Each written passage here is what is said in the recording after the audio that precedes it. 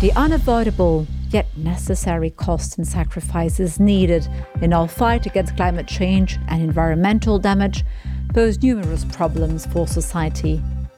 One such problem is that of equity and fairness. Should society as a whole be paying to clean up the mess made by a relatively small number of big polluters? Polluters who often generate significant gain from their environmentally unsound activities. The polluter pays principle suggests that those responsible for damage to the environment, be this a factory, a farm, a business or an individual, should bear the costs of minimizing the harmful impact of their activities. Whether it's that industrial company that discharges sewage into the sea, that road haulage firm whose fleet is made up exclusively of diesel lorries, that factory that releases carbon dioxide and particles into the air, or even that business executive who insists on jetting off to meetings around the world. Welcome back to the Green Deal podcast. The Euranet Plus network of radio stations decided in this episode to investigate whether this polluter pays principle has merit. But first of all, how does it work? The challenge is to quantify the extent and intensity of the damage caused by a given practice so that a correct, proportionate tax can be applied. This is how carbon pricing mechanisms such as carbon taxes or cap-and-trade systems function. Their aim is to reduce greenhouse gas emissions by putting a price on carbon emissions, and so encouraging companies to switch to cleaner energy sources or technologies. By holding the polluters themselves accountable for the environmental harm they cause, such taxes are meant to provide an indirect financial incentive to adopting more sustainable practices and cleaner technologies. Several of my colleagues went out into the countryside to speak to farmers and their representatives. Indeed, agriculture is the scene of particularly heated debate at the moment following the European Union's recent decision to permit the continued use of glyphosate, a highly controversial pesticide. Romanian member of the European Parliament Tudor Ciuhodaru, who sits on the European Parliament's Committee on the Environment, Public Health and Food Safety, speaks to Stefan Rancu, a journalist at Radio Romagna. He does not mince his words when it comes to the effects of pesticides on public health. I said I want zero tolerance for those who are poisoning us with pesticides. They cannot get away with putting cancer on our plate and cancer in our water and food. The risk of consuming food contaminated with such toxins is not to be ignored. And according to the Health Commission report, such situations must not be allowed to happen again. An agricultural entrepreneur and president of FederBio, a federation that brings together organizations from the entire organic farming supply chain to protect and promote this green industry, believes that the polluter pays concept is certainly relevant in agriculture. This is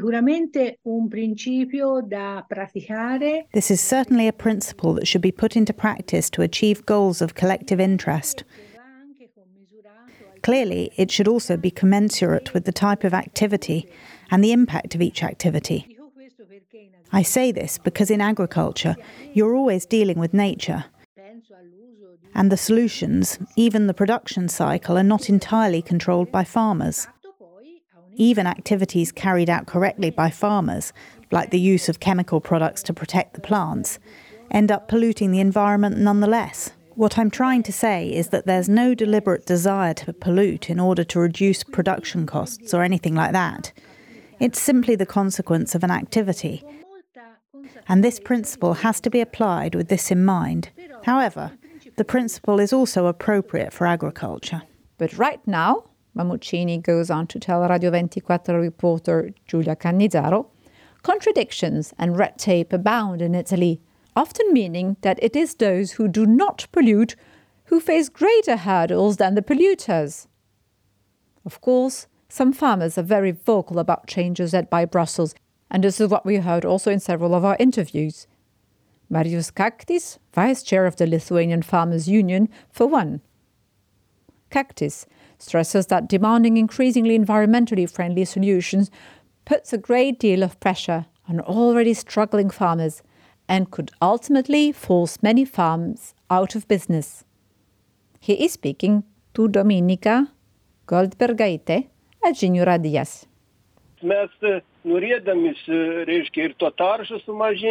Reduce pollution, but when we put pressure on farmers in terms of ecology and environmental protection, they may see that they cannot survive and give up their livestock. It would not be good for us to have to buy our milk from Poland or elsewhere, and we already buy most of our pork from abroad, so this could happen. It's a matter of not pressurising this industry, but regulating it properly so that it can make a profit while farming sustainably and in an environmentally friendly fashion.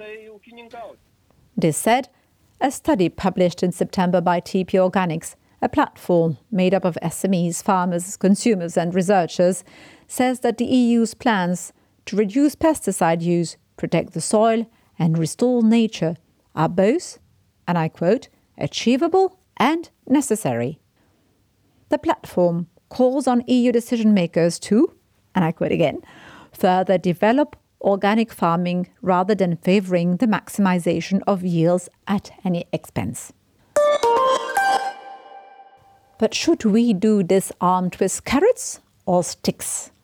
In an interview with Mateja Arnuš at RTV Slovenia, Dr. Jonas Sonnenschein, a professor and project manager at Umanotera, the Slovenian Foundation for Sustainable Development, says he is sceptical about the idea of pollution taxes, but does favour tough measures. The environmental footprint of meat production, say for beef, is huge. But instead of taxing it, we now heavily subsidise livestock farming. Another example is plastic particles, various chemicals that can be found in every corner of the planet, from the top of the highest mountain to the blood of newborn babies. And yet plastics and harmful chemicals are still extremely cheap. I'm sceptical, however, about whether taxes in this area will help at all. I would promote other solutions, like we did with light bulbs or electric cars. We need strict regulations, or perhaps even bans, as has been shown in these areas. Lighting is no worse now than it was before. Electric cars are no worse. I'm therefore convinced that living with less plastic and less meat will prove to be better for us, not worse. German IT entrepreneur Marion Schulz advocates a more positive approach, as she tells our colleague Zina at IMS. Vielleicht ist hier ein komplettes Umdenken notwendig. Complete rethink is needed here. Why not reward businesses that show a special commitment to the environment, that develop special measures and convert their companies as appropriate, or that develop new products that really protect the environment and are not just pseudo-conversions? Ultimately, many stakeholders favour a two-pronged attack: incentivise and penalise only when necessary. This is certainly the approach championed by Dr. Kinga Czurzewska, an economist at Kosminski University, in an interview with Katarzyna Seman at Poland Polskie Radio. The combination of carrot and stick works best here. Because on the one hand, companies need to be given a clear signal that it's worth investing in green energies. Yet they also face an investment barrier, as these technologies are still quite expensive. So by combining a clear signal that pollution costs will be high and will be increased over the years to come, with the fact that decision makers will provide subsidies for investment, then this addresses this barrier to some degree, and companies become more willing to invest in green technologies. Portuguese environmental sociologist Luísa Schmidt concurs in a conversation with our Radio Renascença colleague Cristina Nascimento. But the ultimate goal, Schmidt adds, should be for such levies to be a temporary measure. At this stage, they remain necessary and should be strengthened and even expanded. Why is this? So that they won't be needed later. They have to function as a deterrent until there are fewer and fewer polluters who pay. That would be great. But right now, emissions, water pollution, air pollution, all of which seriously affect biodiversity, nature conservation, and the health of the Portuguese people, still have to be penalised. Because we're still not at the point where we can dispense with these taxes that ultimately contribute to improving resources. Well, like with everything in life, there has to be an element of give and take. And in the meantime, these improved resources could and should be put towards green investments. Thank you for listening. Make sure to come back in 2 weeks' time for another episode of our Green Deal podcast.